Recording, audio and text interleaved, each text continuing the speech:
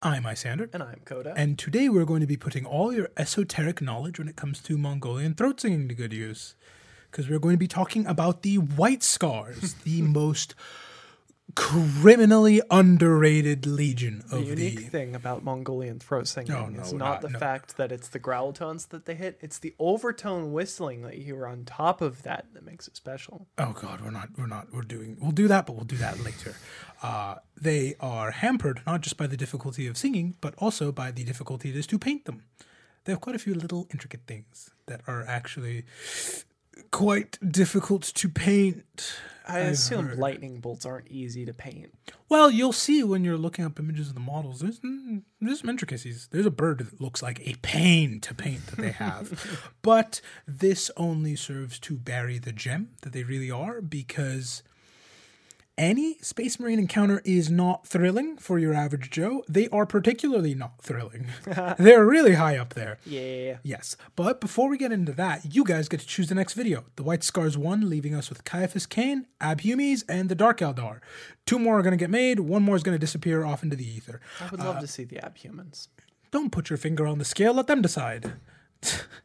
Regardless, you vote by sounding off in the comments, and if none of those choices appeal to you, then leave what you want to see in the comments. That's how the White Scar showed up. That's how the Abhuman showed up. That's how Caiaphas showed up too, so it goes to show. There's a bunch of people singing in the comments, Caiaphas. Yeah, Cain, no, from day one. So I don't know what the actual make your song is. voices I haven't heard. gotten that far in TTS. I'm sorry. We're not going to sing that. Hero of the Imperium. Yeah, so make your voices heard in the comments, and as always, nothing is too niche. You can also, for less than $10 a month, get twice as many episodes. Dose, and get access to the Discord, a bonus live stream every month, and a bunch of other perks, all while helping us keep all the various lights on in here. And you do that by heading on over to patreon.com/IsanderandCoda, or just clicking the link at the top of the description, and you can get twice as much stuff as you already love in the Patreon that I have heard Streets are saying is the most bang for your buck out there. That's not me. That's what the people are saying. So head on over if you want to support us and get a bunch of stuff. Now back to the terror that is a Marine encounter for your average non-Marine. It is, in a word, harrowing. It is not thrilling. Marines are very, very competent, and they have they have a myriad of ways of making you uncomfortable about it. Yeah. You know, an Ultramarine you'll see in the field of battle, and he will twitch kill 3 of you, and the rest of his comrades will be firing perfectly in and out of sync with him, so there is never a break in the fire suppression. Ever. You know how there's the engineering marvel that is old World War I prop planes? Where they have the gun mechanism is tied to the same timing chain as the engine, and so it fires perfectly through yeah. the propellers. But people.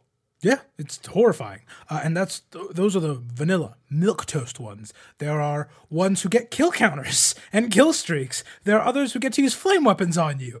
The White Scars in specific are some of the most terrifying, because while that is happening to you, it is happening to you very quickly, and they have a sense of humor about it.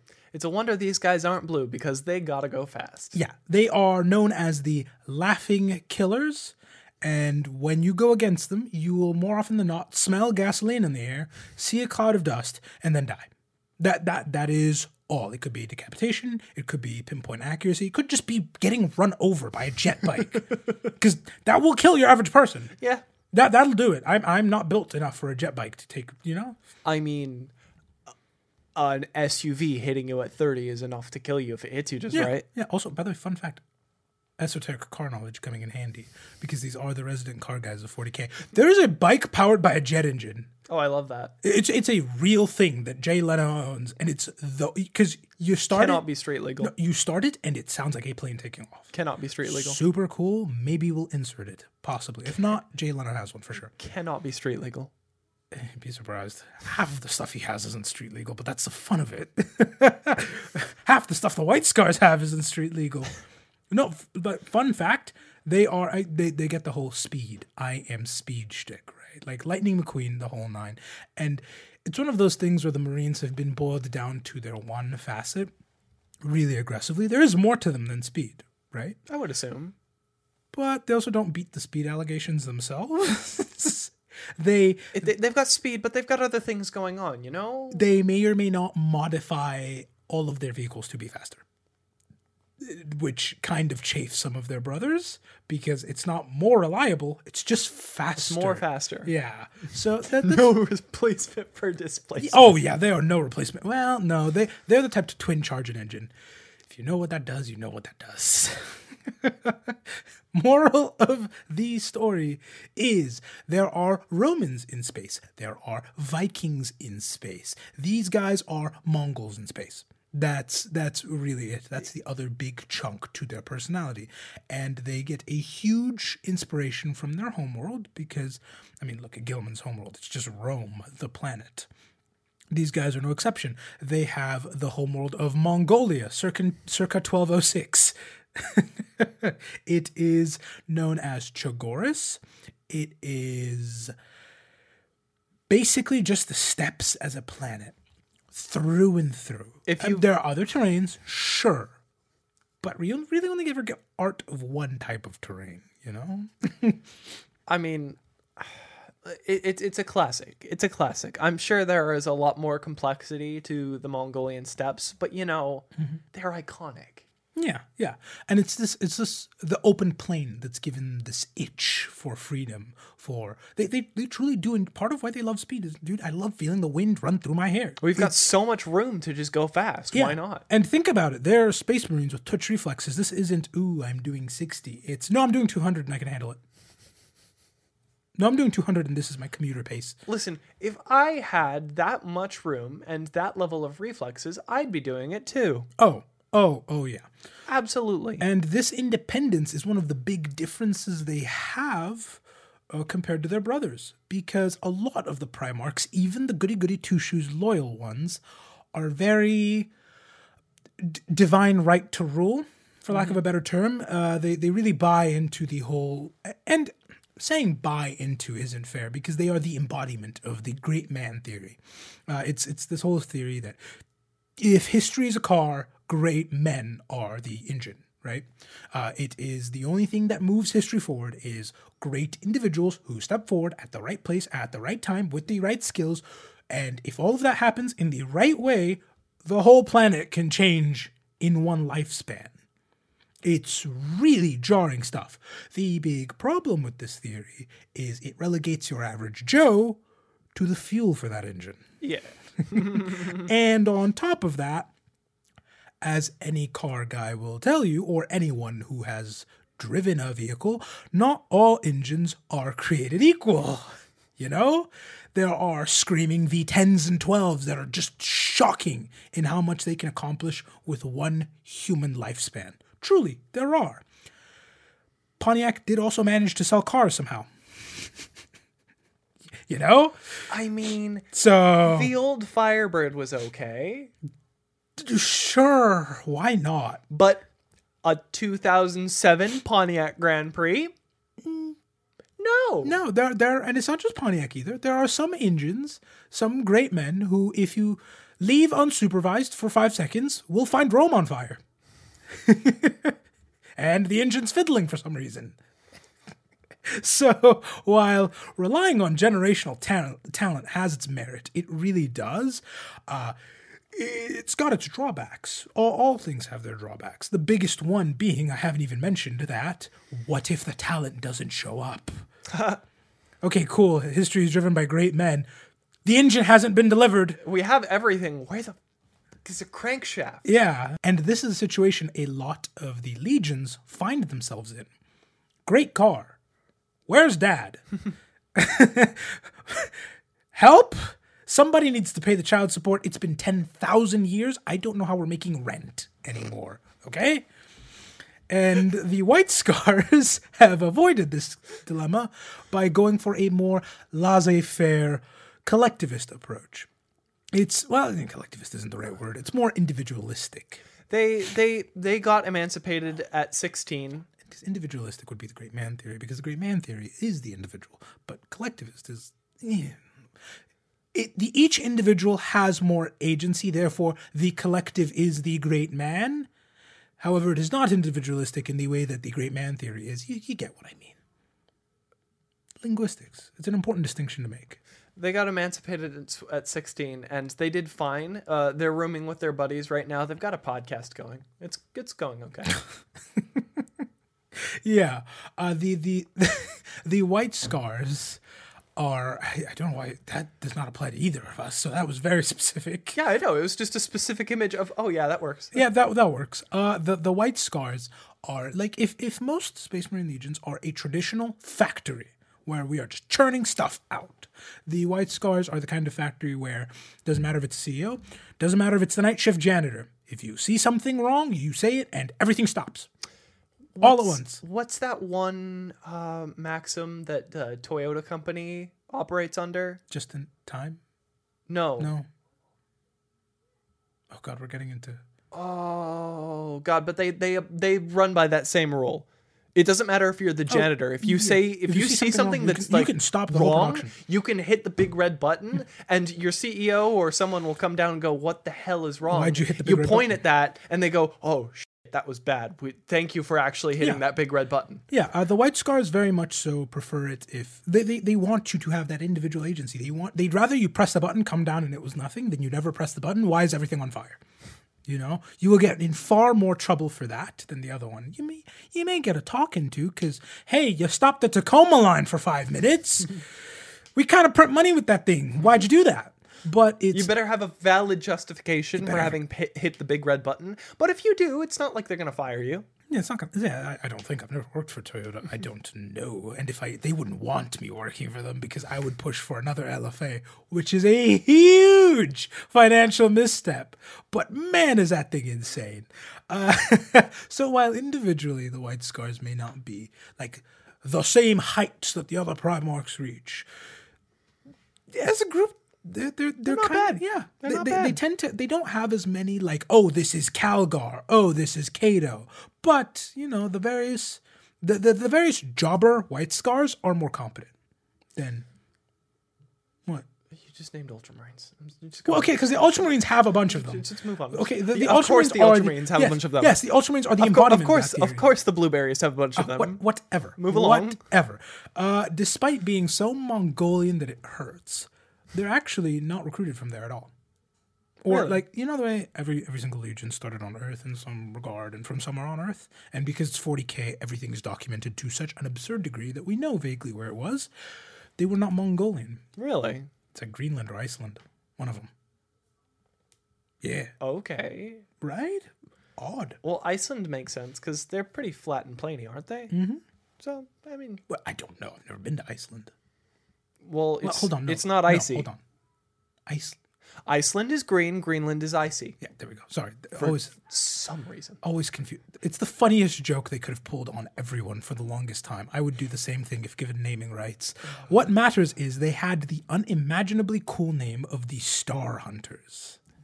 Yeah. Really? Yeah. No, unimaginably cool. As you can imagine, with a name like that, they took things more seriously back in the day. They were a bit more stoic. They still did the whole hit and run thing. They were still very mysterious, but they also did not take orders from you unless they respected you. And they respected only the one guy. Yeah. Big E. That was it. So, and so they, and also unlike a bunch of the other sons who were inhabiting Earth at the time, they weren't as glory driven, let's say, some of their brothers. You know, it's not like the Ultramarines who have to earn a title with every battle, every single time, no matter what. You know? Well, it makes sense. The White Scars aren't all about this guy, this specific guy, this guy, this guy, it's more the like guy. It's more like we're all in this together. All in this together. Yeah. Did you remember did the choreo? No, that's the exact choreo. It's bounce, bounce, bounce, bounce, overhead, and look. Oh, yeah. It's a High School Musical, right? I never watched it. Yeah, it's High School Musical. Watched it. I seem like the type. You Never do. seen it. Yet another inversion of tropes. Because you're the guy who likes American Muscle, and I'm the guy who likes finicky German things that will break on me every single time. They were so against this whole honor and glory thing that they were often referred to as the Forgotten Sons. it also helps to forget something if there is not much of it, and there were not many of them at the time, because they took things very seriously, including their independence and their ability to stand on their own, meaning if you found a star hunter starving on the street, he would sooner die than ask for a crumb. Yeah. Yeah. Yeah, it's a very good thing that Jaghatai Khan was found when he was. Because if he wasn't, this is another legion that would not exist. Did he walk in the same way as Vulcan? Was just like, listen, guys, I respect the hustle, but there are just some tweaks we need to make to this whole formula that if we don't, we're just going to die out. Pretty much. That's pretty much what happened. He had them... Well, first it's covered Chagorus, the place he was born in. Landed is the most accurate thing. It is a planet that is just the Eurasian steppes, and because it is, I'm not joking about that, by the way, and because it is 40k, and nothing in 40k can ever be subtle, Jaghatai Khan is real close in name to Genghis Khan's son. Really? Mm-hmm. What's Genghis Khan? I mean, I know he had a lot of them. Like CH. But I don't know if that's how it's pronounced, I'll be honest. Honestly, that's close enough that could be like a language flub. Like anglicization, basically. An anglicization, or if you look into the difference between Chinese and Japanese, there are different Japanese pronunciations for words that are so similar to Chinese that it's like they're the same word. It's because they are the same word. I see that. He was named after specifically son number 2 of 52,328. I was like I had just said. I know Genghis had a lot of sons. Yeah. The best way to describe Genghis Khan's impact is he shagged on such a level that it has had an impact on the genetic code of about 16 million people. Yeah. A non-insignificant portion of the global population is somehow related to him because he got around. Yeah. He did a lot of... In fact, fun fact, despite Jaghatai Khan being the resident Khan reference, Genghis Khan is in 40k. He's a proper demon. He is a proper demon. No. Here's the question: Is he a demon? Is he a demon of corn, or is he a demon of Slanesh? Of course, it's corn. Of course, it's corn. Now, I'll be fair. Genghis got around. I'll be fair. This is A, really old lore.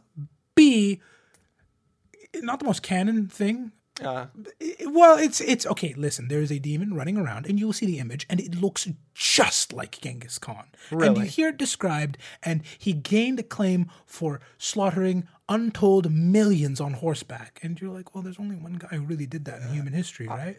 That's just de facto Genghis Khan in 40k. However, it does open, if they admit that, it opens up the really, really sketchy rabbit hole of what other horrible individuals throughout history could be demons in 40k. I can already think of one man with a rather hilarious mustache. Yep, and it's not Charlie Chaplin. Let me just get ahead of that. Yeah. And so that's part of why they haven't confirmed it, because it's a slippery slope. It That reminds me of the exact same lore debate in the Cars community. Is there a car? What? Yep. No. You can't say this. Expand. Expand on this. So, I guess fans of Cars noticed one small detail in the movie that would connect through a couple degrees of separation to World War II, which means there had to have been a Cars World War II, which means there had to have been a Cars leader of Germany during World War II. Oh, dear. And honestly, I want to see how far they can extrapolate that back. When are we going to get the Cars Franz Ferdinand? That is such a rabbit hole, because cars are based on real cars sometimes, like Sally Carrera, and there's no German company on earth that wants that reputation. Let me just tell you that right now, for free, none of them want that. They're trying really hard to forget that bit, actually. So... It's very hard considering you can find logos on. Hold on. Wait, does that mean that there's a Saddam Hussein?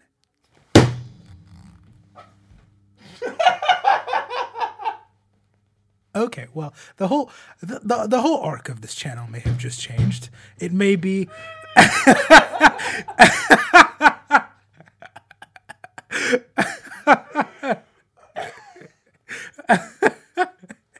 I'm just saying, there's a lot of fun you can have with this. You can go very far with this. And this is why you always double check everything before it ever makes it to the animation floor. Jesus Christ. Regardless, back to the despot of the day, Genghis Khan.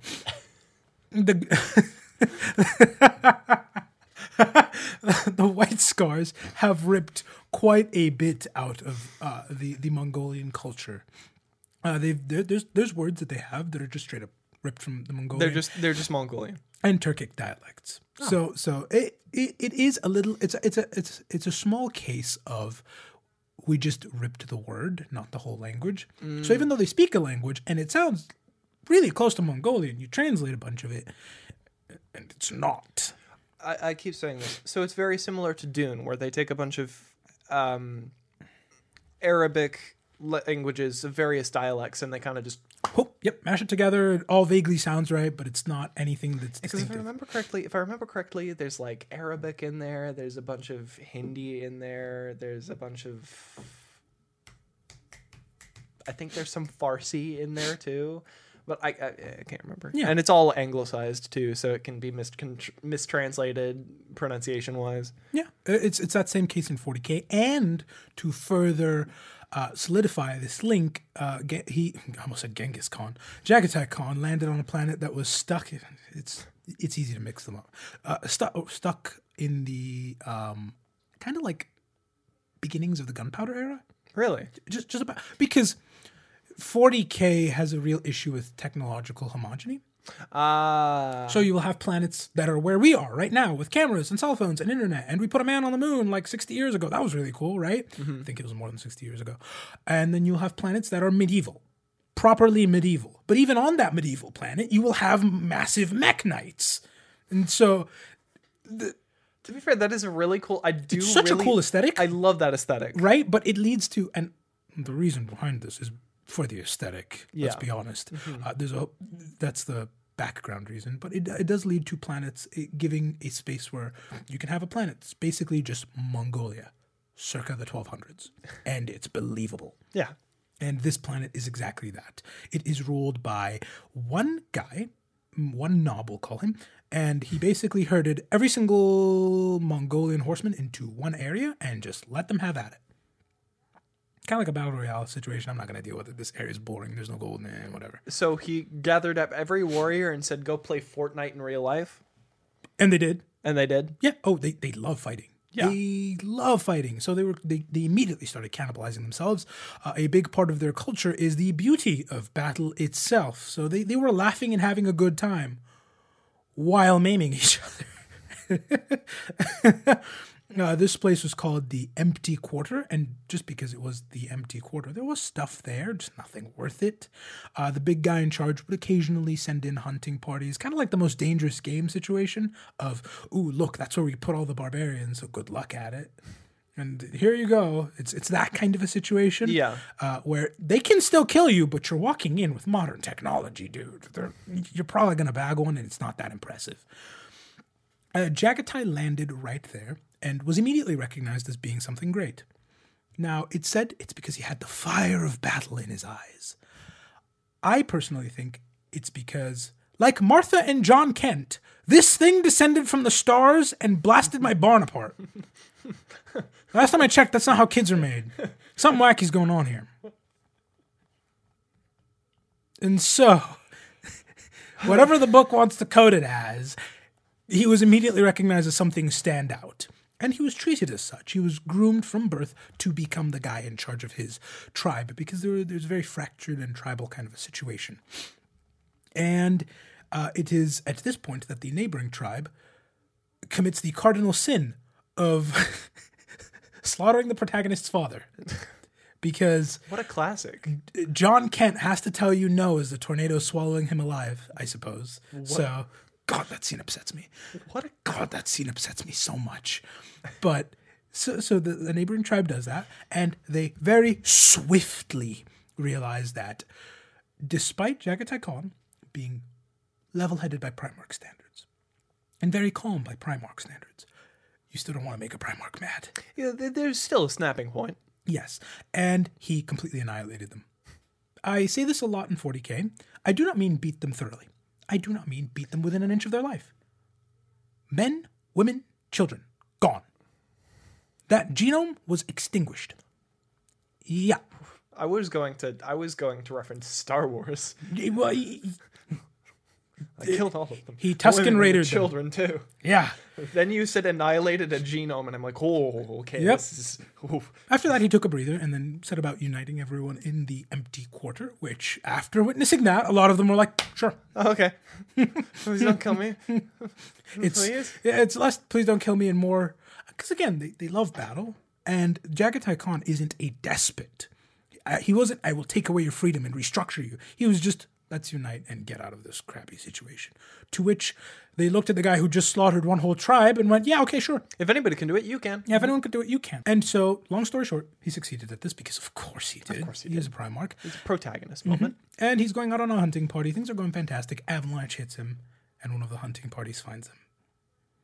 So, things go from bad to terrible for the hunting party. None of them make it back. None of them. It doesn't matter if it's a Primarch trapped in an avalanche. It's still a Primarch. Yeah. You're not locked in here with, I'm not locked in here with you. You're locked in here with me. So they sent back, not they, Jaghatai Khan sent back one guy. Like, I'm talking the level of wounded where he knew he will arrive at the despot's place, say, like, this is the guy who got me, and then die. Which is exactly what happened. Fortunately, that was the despot's son. So, a whole war started about this. It would be a whole war type thing, yeah. It does not go well for him. Does not. This is a Primarch where he unites the planet overnight, effectively. You may as well replace the word Primarch with Protag. They're both P words. Yeah. He conquers them. They do the whole 9, like, hit-and-run tactics, blotting out the sun with arrows, the whole 9. There's this really fun bit where the despot is on the back foot and is constantly hiding, and Jaghatai Khan's basically going from city to city and going, is he in here? If he's not, there'll be consequences. And everyone is just going, no, but we saw him go that way. And the Khan's like, okay, cool, you want to join me? And yeah, okay, sure. Yeah, why not? Yeah, why not? Why not?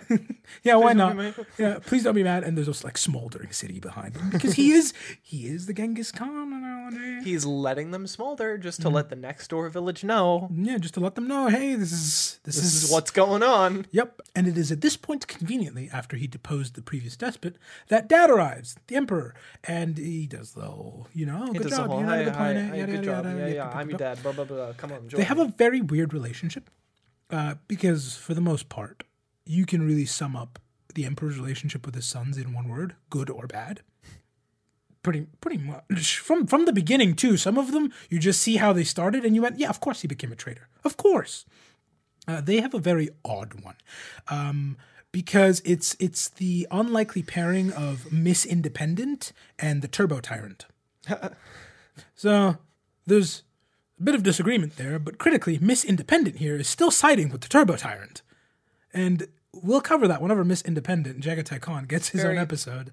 It's very unique. Yeah, it's very unique. Very unique attachment For now, he got command of the Star Hunters, who he immediately renamed to the White Scars. And the first thing he did was gather them all because they were all over the place. They were scattered. Like I said, they don't take orders from anyone, including each other. But they probably cordon themselves off into like friend groups. Yeah. Just like, oh, hey, we're buds. Let's go hunt stuff. Thankfully, Primarchs seem to have this, Space Marines seem to have this thing in their heads that lets them know that's obviously Dad. So they tend to listen to them, no matter how stubborn they tend to be. So they were all gathered together, and they were immersed in Chagorian culture, as well as a bunch of recruits coming in to fill in those who had starved to death. They didn't literally starve to death, but lots and lots and lots of war without asking for help will thin your That'd numbers. do that to you. Yeah. And so a lot of them were reinforced with Chogorian help, and that is how we got to the modern White Scars, who maybe got their name because of a Chogorian tradition where you scar your face and then basically pound in white ash to give it that look. Give it a white scar. Yeah, exactly. That's one way they could have had it. The other way is the armor that they wear everywhere. Is stark white with a scar through it? Or it could have just been the name of a tribe from his homeworld. Whichever one you prefer. It's There's one a of lot those. them. Right now, they share Jagatai's dream of uniting all of humanity under one banner. And they mainly do that through battle, like all things in the Imperium. Them specifically it's a love thing. This is a hobby. They're doing this for the love of the game, not because Dad told me to. They like, I would have done this anyway. yeah. Mm-hmm.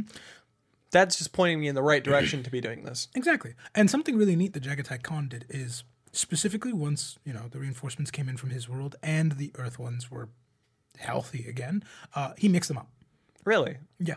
He deliberately took them and mishmashed them so that they would get to experience a bunch of other cultures, a bunch of other outlooks, and they could really individually develop. Because that is something that really helps individual development, seeing things through other people's lenses in new ways. That's pretty goddamn good. And actually. that's how Jaghatai Khan avoided the whole, well, I was the original one from Earth. Who are these new losers? And why are they coming in at such a fast rate? Because nobody knew. They got mixed up so hard. They got mixed up so hard, it was like, it doesn't matter. That's a White Scar. Does not matter. I know him. He's competent. He's my brother. Okay. Jaghatai Khan? Based? Big brain. Incredibly? He's good at this. He's good at this whole leadership thing without really wanting to be a leader, which the best leaders tend to be the ones who don't want it. The power-hungry ones are the ones you don't want. Regardless, one of the more interesting things about him is there's this old story that runs around, this old chestnut, about how Slaanesh had originally wanted Jaghatai as their first pick. Slaanesh? Yeah, not Fulgrim. You mean? Yeah. You mean not Angron? No, Slaanesh got Fulgrim. Angron was gotten by Khorne. You guessed in the previous episode. Guessed that Khorne would want Jaghatai. Yeah. No, it was Slaanesh who wanted Jaghatai. Again, it's an old story passed down. Slaanesh wanted him. Yeah. Why would they want? Well, because Fulgrim is one of the big things about Fulgrim is he's very high art, very high culture, very it's that very Western European hedonistic kind of. And so all Slaanesh had to do was walk up to him and go, "Hey, do you want to shag while listening to Beethoven?" Yeah, exactly. Mona Lisa's on that wall too. You can look at it instead. It's not nouveau riche. It's not old money, but it's not nouveau riche either. It's my dad made a ton of money. It's that level of culture. My dad made a ton of money, and now I get to eat grapes and look at paintings all day. Mm-hmm. but the White Scars are also very cultured in their own way too. It's just a different, more Eastern culture. Mm-hmm. So there's still that link there, and also they really like battle. They really like battle. Like they truly do get to do what they love, and the only thing that staves it off from being in excess is this constant internal effort to regulate that. The reason they're so level-headed and calm is because if they weren't, you'd have Slaaneshi worshipping White Scars, which would be so cool, by the way. I bought the whole speedometer. I want to use the whole speedometer. But the red line's not a red line. It's a purple line. And it... okay, I will resist the urge. Plus, I mean, you look at it and...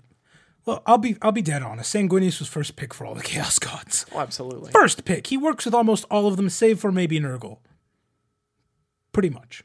But you look at Jaghatai Khan. He's a happy family with his buds, the Blood Angels. That'll happen in the Sanguinius episode. You look at Jaghatai Khan, and I could see it.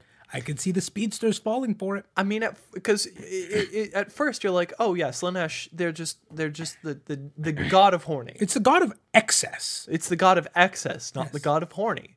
The god of horny is a stereotype. Mm-hmm. Well, and it's you hear people describe their hobbies, and sometimes it does sound a little horny.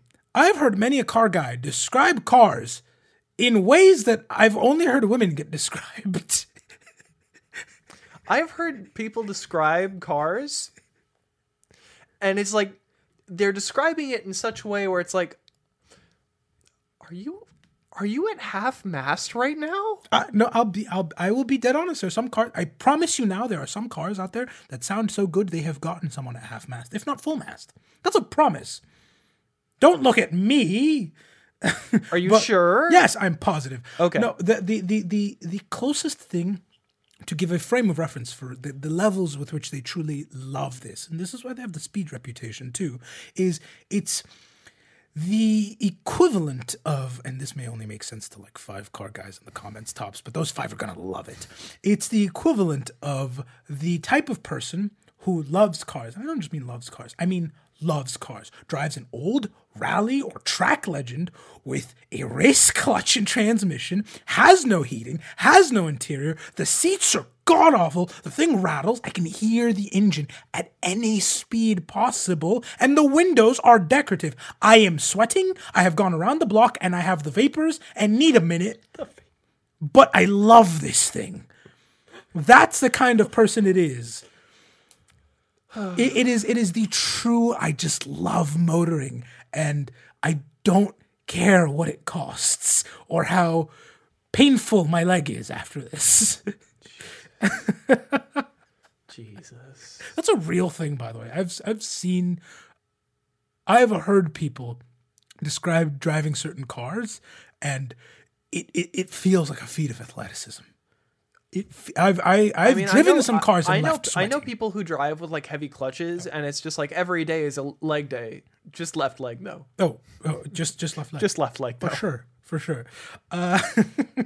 Thankfully, they did not overdo it. They have not fallen to Slanesh. And a big part of why is because, like Sanguinius, Jaghatai insists they have hobbies. So go work on your jet bike. Go knit. Go knit. Paint. Do something. Go speedrun Mario 64, whatever. That's probably the one. Oh, yeah. That's probably Throat the one. Singing, too, probably. Oh, yeah, absolutely. Yeah. Horseman, like a horseback archery. That kind Yep. of... What is that? I don't know if it's an Olympic sport where they kind of like prance about with the horses, do tricks. Oh, you don't watch I'm asking the wrong one. You are not like into sports in any capacity. I fit into neither of the Venn diagrams that you are asking me to fit into, and that is Olympics enthusiast. You don't watch any sports. And horse girl. I am Okay, neither. you are closer to horse girl than watching any sport on planet Earth. Let us start there. I am neither a horse girl nor a sports enthusiast of any kind. Okay, whatever. That moral of the story is Jaghatai wanted them to have other outlets because that is how you... That's how you become a multifaceted person. Yeah. And you don't full send into one thing. You can really easily see why the White Scars are so, like, each individual White Scar is such a menace, so to speak, because A, he's ensured that mindset-wise they are very multifaceted by having them encounter different beliefs and different people throughout their whole lives, and then B, they're also multifaceted because he has them do other... Congratulations, you're a great warrior. Go learn how to juggle. I did. I'm good at it. I can juggle like 10 at a time. and so this well-roundedness paired with this, there's real tinges of Eastern spiritualism going on. Not any one in specific. They just kind of opened up the box and ripped up whatever they could find. I'm talking Confucius. I'm talking all of it. A little bit of Sun Tzu, the Art of War. Like they just took from everything. Which is fine. It's cool. At the beginning, when you talked about they would literally just rather starve themselves on the side of the street, not asking anyone for any food, or they would rather starve themselves on the side of the street than ask anybody for food. That immediately rung a bell in my head of just like, there's a Buddhist allegory about that. That's right before Buddha achieves enlightenment. Yeah. So they have this weird grab bag mishmash of ideas from there.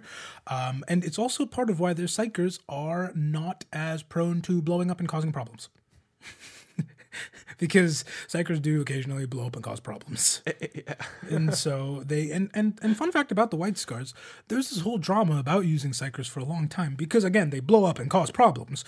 And they were on the side of Let's keep them away. No. Let's keep using them, but show them restraint. Unfortunately, the guy who had to defend the case for Psychers was Magnus, who's not known for his charisma. Mm-hmm.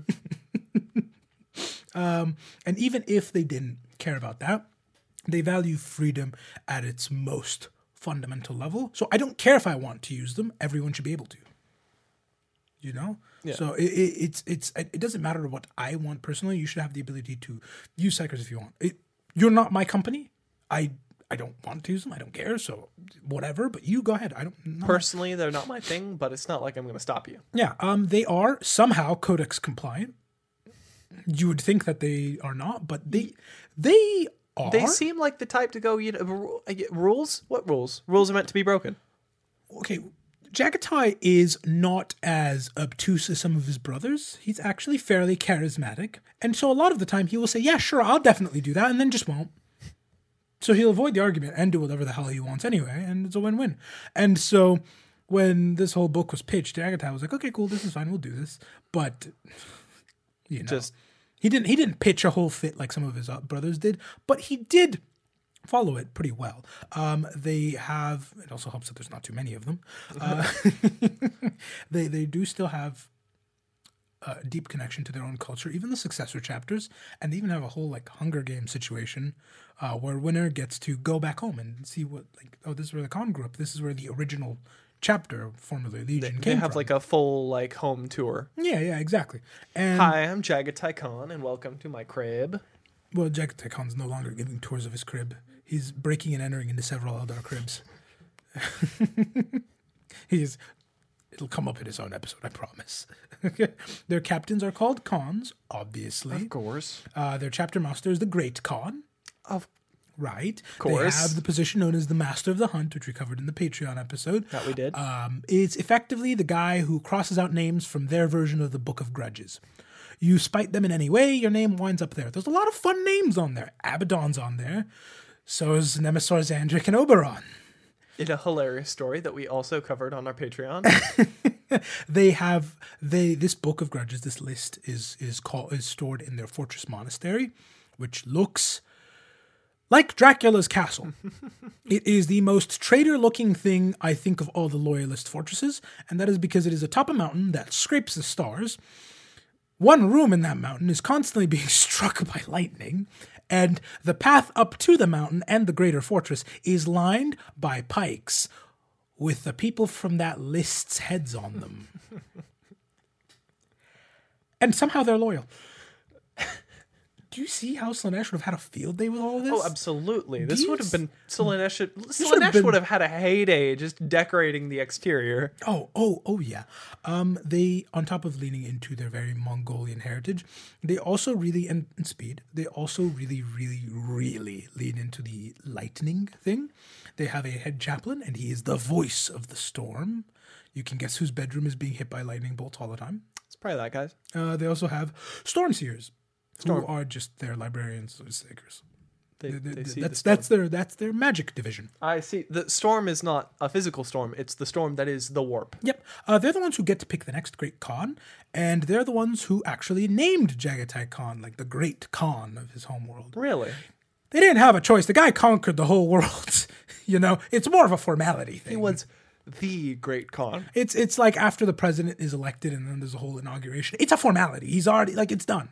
It's a victory lap, basically. It's done. It's a wrap. He could start January 1st if he wanted to. Well, technically he couldn't, but... I mean, whatever day it is, there does not need to be the whole process. But they were the ones who were in charge of that whole process. They are also the ones who pick up and train all the newbies, so they're the ones who choose you out, which I imagine must be a very odd thing to be chosen by a storm seer. But that is very fun.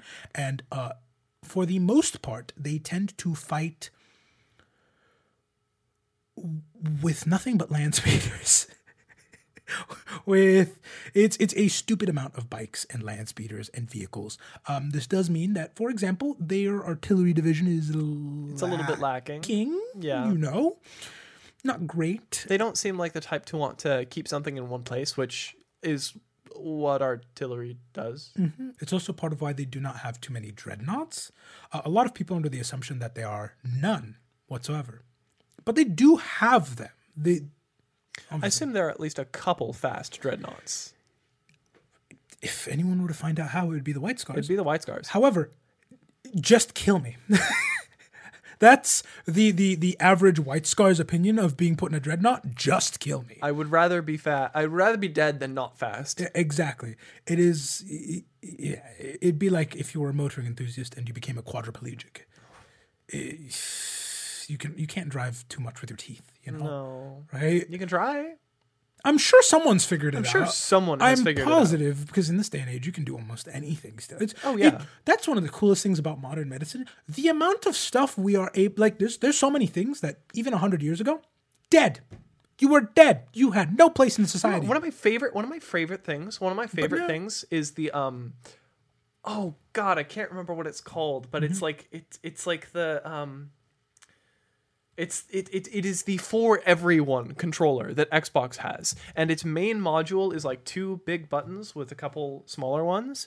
But the nice thing about this thing is, for any form of disability that you might have, this controller will allow you to add modules to it, even ones I think you can make yourself, that will hand curate your own controller that will work for you perfectly. Did not know that. It's just one module to start with, and then you can build out whatever you need. Yeah. And it's one of the coolest things ever. Plus, that's really cool. It's just it's one of those things on the very, very long list of things that modern medicine is doing that is so cool, but so expensive. Oh, I assume. Oh my God! Like there's now modules where you can give people a rudimentary form of sight again who've never had it. Huge deal. Oh yeah. Promise you, it costs almost $1 million. Absolutely. Like there's these whole arms that can connect to your spinal cord. Huge deal. Promise you, it costs over $1 million. Oh yeah. But it'll get cheap someday, and that's the cool thing. That is the cool thing. Cheap. It'll never be like, oh, it's pennies. Let me just swap out my arm. It's still going to be the expenses of a very invasive surgery to attach this arm to my spinal cord that is also attached to your spinal cord. I promise you, there'll be like a legal release this thick for it. Yeah, because they're opening up your spinal cord. Yeah, but the White Scars would take that release any day of the week. They would sign that in an instant if it meant they could still feel the wind on their face. They could still go out and do what they love. They really don't like dreadnoughts. They have them. They're probably quicker than most dreadnoughts, but the people going in them don't want to. But the people outside of them do still respect them. The next step in dreadnought innovation. What? A jet dreadnought. Oh, they would have one. I mean, to be fair, those things are so big and heavy. If you put a jet engine on the back of it, it'd be a weapon by virtue of just large object moving forward. A jet trot. And there goes the disappointment. You always deliver. They do have a very cool and flowery name called Uhan Solban, which actually does translate into something. Well, in canon, it translates to the Guardians of the Twilight and Morning Evening Stars. I would assume that this is 40K doing the 40K thing, where L. Johnson doesn't literally translate of the forest. Kind of, but what this means vaguely is it's the Guardians of like the morning, the evening, and the Twilight Stars. Really cool thing. Really cool. Closest thing in actual Mongolian is losing one's mind, which is still fitting. And I really hope that's on purpose. I really hope that's on purpose. Listen, if I was hitting 220 on a jet pike, I would also scream, I'm losing my marbles. No, that's what they call people interred in dreadnoughts. Oh. Yeah. Suddenly got darker, didn't it? Extremely. Yeah. Extremely. We have not gone over destroyer squads yet. Quick and dirty.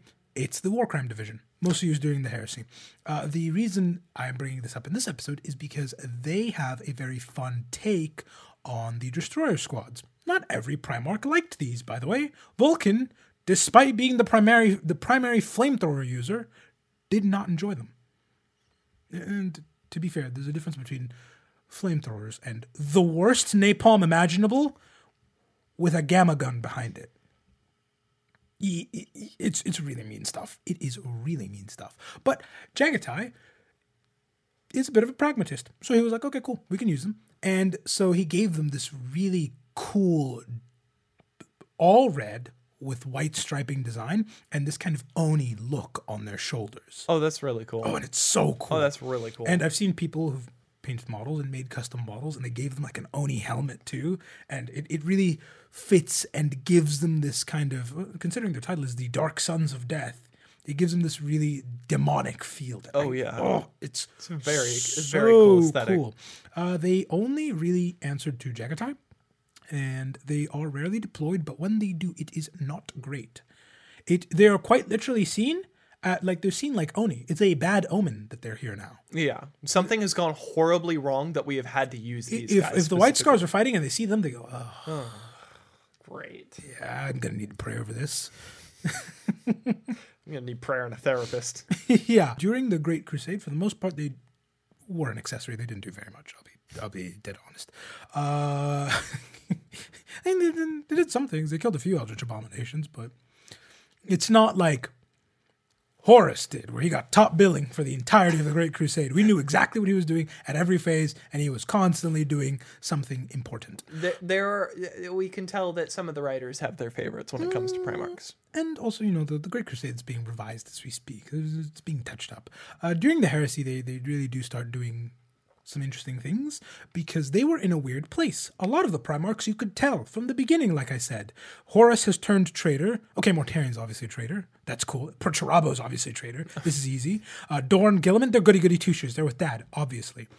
Jaghatai Khan's a bit of a weirdo and a loner. Yeah. Nobody knew where he was going to land. Because he is both like, he has a lot of respect for Dad, but he's very much so an individualist, which does not like tyrants. Dad is not really on the whole individual. Listen, you can be an individual if you still feed yourself into the machine that I need to keep working. Well, the best way I've ever heard the Emperor described is by his third best friend, who has this.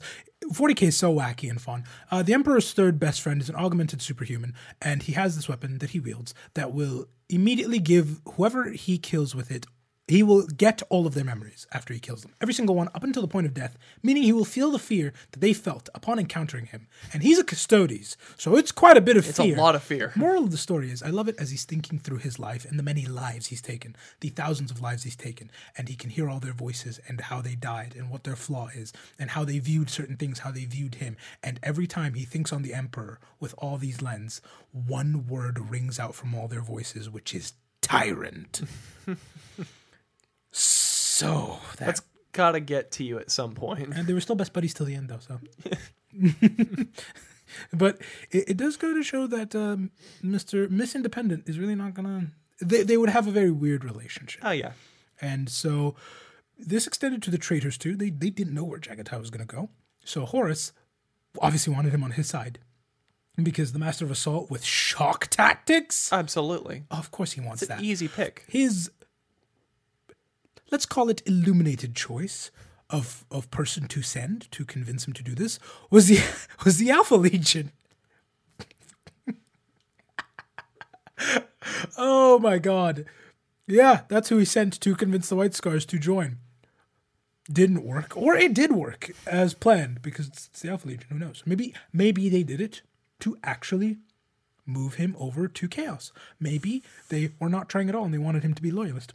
Alpha Legion. I love the Alpha Legion. Two, what the hell was Horus thinking? He had a whole heresy to manage. Cut him some slack. That was probably the only spare he had. And also, you have to remember, a lot of his stuff was still on Istvan because Jaghatai wasn't there. He's not one of the Broken Legions. No, he's not one of the Broken Legions. Yeah, he's perfectly fine. So, I mean, if all he has is Mr. Sneaky, he can at least sneak up to him. Okay, I guess. Fine. Yeah. Fair enough. So Jaghatai was actually fairly conservative, holding back for a moment to really figure out where do I want to be and what the hell is going on. It was so difficult to place where Jaghatai was going to land that some of his own sons misplaced this. They thought Jaghatai was going to be a traitor. Well, They didn't say, we're going to be the villains. It was, no, he's going to side with us against the false emperor.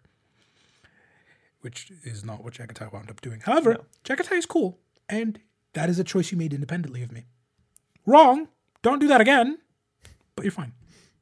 Which is not how the rest of his brothers expected that to go. No, reacted. Really? Oh, the rest of the brothers kind of hate the members of their own legion that turn. Because it wasn't, Dad is a traitor. We are all traitors. Dad is loyal. We are all loyal. There are loyal Iron Warriors running around. Just assume Purdy's not. None too happy. And you can imagine how Perturabo treats them. Meanwhile, Jaghatai Khan was more understanding. He didn't immediately maim them for this. He wasn't like Perturabo, where I imagine the first time he heard of an Iron Warriors traitor, he's like, okay. We'll see how much you stand by your decision after one round through the Demonculaba. Oh, God.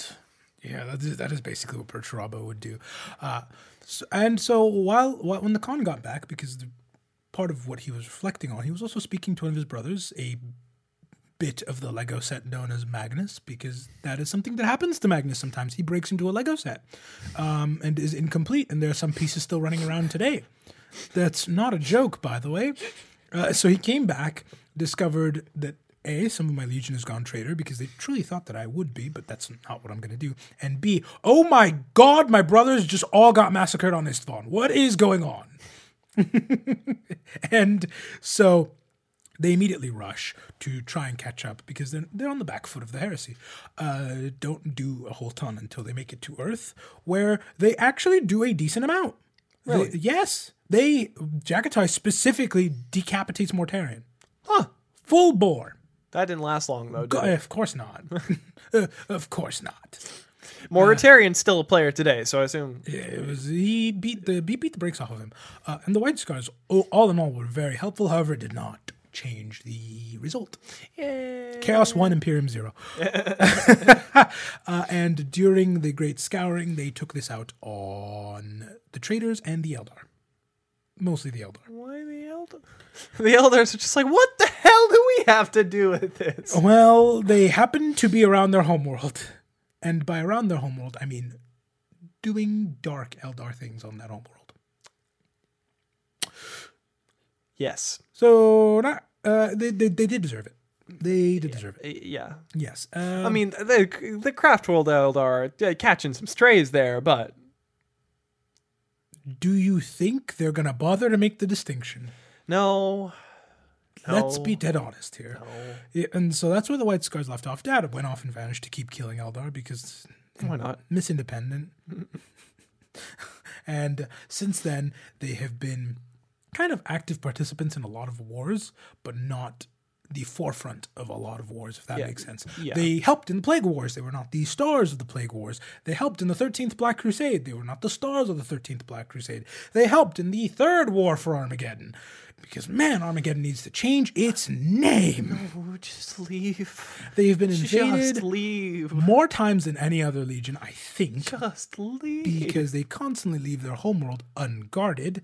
And they were also part of the Arcs of Omen thing. Listen, if I was the mayor of a city named Murder, Massachusetts, I think I brought up Murder, Massachusetts before, and the place kept having serial killers show up and stab a couple people and then get caught and go, oh, yeah, I just like the idea of murdering Massachusetts.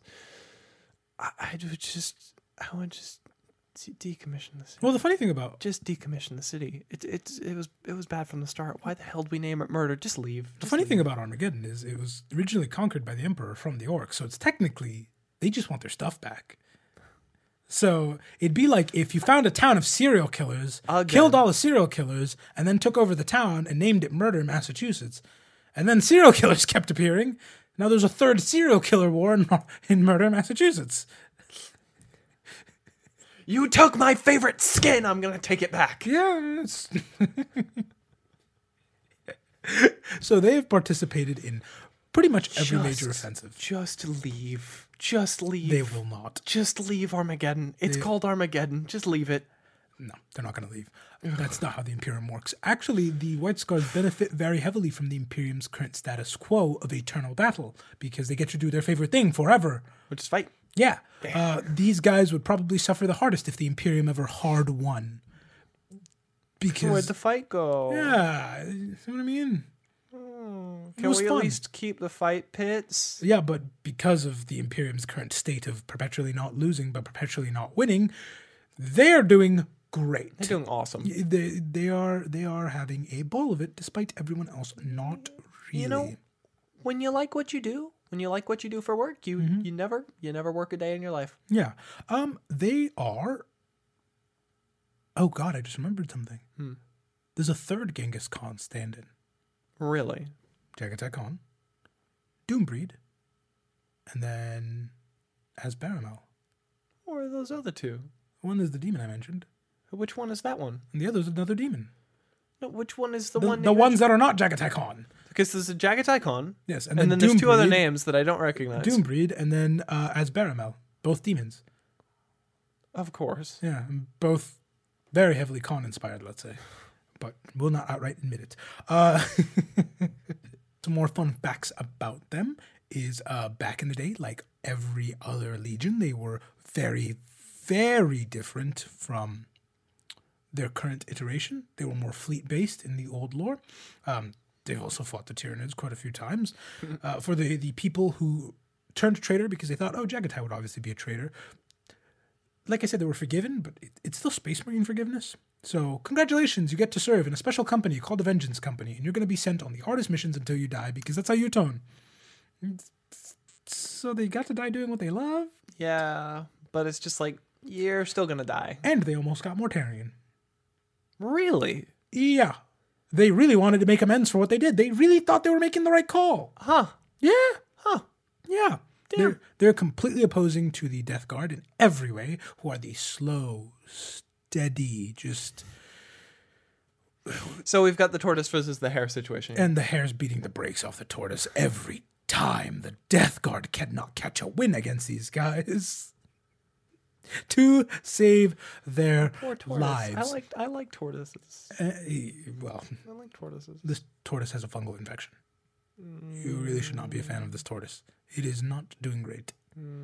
Poor tortoise. Definitely does not brush and floss. That is a fact. Okay, do they do that normally? Have you ever seen a tortoise brush its own teeth? Fair enough.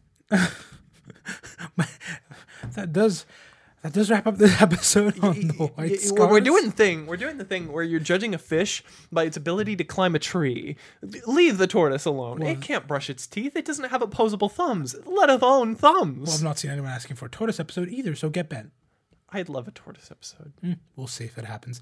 Was there anything you thought about the White Scars? What did you think of them? I really listen. I really love Gotta Go Fast. Yeah, gotta go fast. Gotta go fast. Gotta go fast. Shoot, I should have chosen chili dogs as Jaghatai Khan's favorite food in the last episode. Fast food was funny though. Fast food was funny. I'll take it. One thing that viewers may or may not know about me, I may have mentioned it before, but I can relate to the going fast with the wind on my face. It's very fun. I go out like electric longboarding and I go as fast as I possibly can. Sometimes I crash. Sometimes I don't. There's a couple videos from earlier in the year where I am scarred. Oh yeah, from a longboard accident. And they're not white scars either. Well, I mean, technically speaking. They're very red. Scars on white. I mean, yeah. They're very red. But yeah, so I can relate to the whole gotta go fast thing. I really like the gotta go fast thing. I think they're not my first choice if I wanted to be a Space Marine Legion, but they definitely are very close. Maybe second, but I have yet to learn about all of them in depth. So yeah, we haven't covered them all. I love the it is both a blessing and a curse, but also a lot of the legions are leaning into it harder. You're seeing with different chapters, they're taking on different cultures, like the Space Sharks becoming more Polynesian over time. I would really love if we got to see more different Asian cultures represented in the various chapters. I think I would love to see just hard, proper samurai. Oh yeah, so cool. Dude, Edo period, any form of honestly, like old Chinese warriors wielding Guandao. Like, come on, it's so cool. Honestly, I think you could justify any form of like culturally inspired chapter for almost any of the legions. Yeah, pretty much. Like, I think honestly, you could even give like an Edo period Japanese inspired chapter to the Ultramarines. No, they're hard Rome. They're hard Italy. If the Ultramarines were to build a car, it would not start the first time, and the windows would fall off at maximum speed. Because Italians make very good looking cars and good sounding cars, but not good running cars.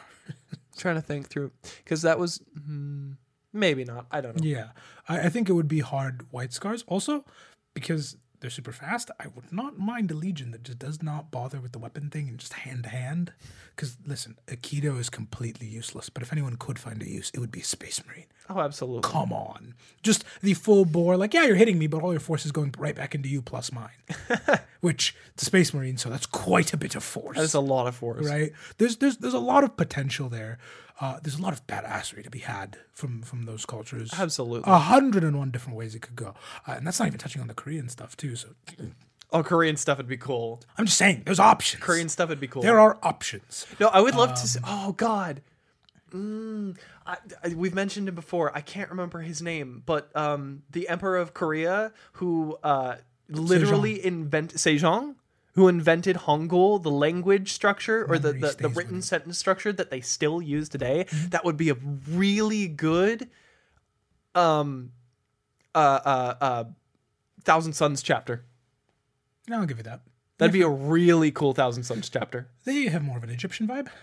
I get they have more of an Egyptian vibe, but they do have the very scholarly thing, and Sejong was like the scholar emperor. Honestly, all of the Space Marine legions kind of have there's a lot of them you can just point on a map where they come from without thinking too hard about it. Yeah. Like, and I do like that because, come on, Vikings are cool. Put them in space? Dude. Romans are cool. Put them in space? Dude. It's such a free and easy, and I'm so gullible. No, actually, the first thing that my brain went to when you said, "Oh yeah, you could point to something on Google Maps," and it's just like, "Oh, here's a Space Marine chapter that's influenced by that." Mm-hmm. My first thought was the space sharks doing a haka horrifying. Like magnetically attached to the top of one of their ships. Oh, they totally would. Oh, and especially considering they could technically do that with one of their psychers and like, because they can summon like massive shark maws to eat you. And dude, a full like display show haka. They're magnetically attached to the top of the ship doing the full routine, and they've got sharks just swimming, holographic psyker images of sharks swimming behind them. That's awesome, and an animation team needs to get on that right now. And this is why 40K persists to this day, because it's so cool. It doesn't need to make sense. It's such good imagery that I don't care. I'm always left wanting more. Every time I do one of these legions, I'm like, man, damn, kind of wish there was more about this. It'd be cool if there was more of this. Yeah. There's way more of this. But I get that there's so much to 40K that's like you to flesh every single avenue out would take centuries. Oh, they got time. They do have time. It's not like 40K doesn't pay. they have both the time and the funds. So. Yeah. Because I'm pretty sure they have all of our funds. So. Yep. But yeah, I quite liked them. I was always pretty fond of them beforehand, but I'm a bit of a car guy too, so I quite like them even more. Though they are the only legion that leaves me thinking it's a bit, I don't want to say wasted, underutilized. They're a cool concept. They're a very cool idea. I want more, which we can get more. Dad is not dead. He is accounted for. Like I said, he just went off to hunt the Eldar. And like the lion was asleep for 10,000 years and he was fine. Gilman was in stasis for 10,000 years and he was fine. These Primarchs do not seem to have a hard expiration date. I assume Jaghatai is not tired. I assume he's been keeping well. No. And we didn't even touch on his specific power, the weird like super speed he's got going on. Yeah. I'm telling you, there would be a full Kung Fu Legion. And it'd be horrifyingly cool. I would love to see full fisticuffs. I would love to see Jaghatai Khan doing a full like Quicksilver routine. That's vaguely how he sees time. It's not that egregious, but it's a little bit of That'd be awesome. It's part of why Mortarion lost. I'd love that. I'd really love that. It's part of why that turtle lost to the hare. The hare is really quick. But listen, the hair goes so fast that quantum physics breaks down. Yeah. Thank you, as always, for tuning into this episode. Remember, you have the 3 choices. I almost said 4. And one of them will disappear into the ether. I don't know until when. Caiaphas, the Abhumans, and the Dark Eldar. Make your voices heard. As always, thank you so much for making it to the end of the episode. And thank you for being you.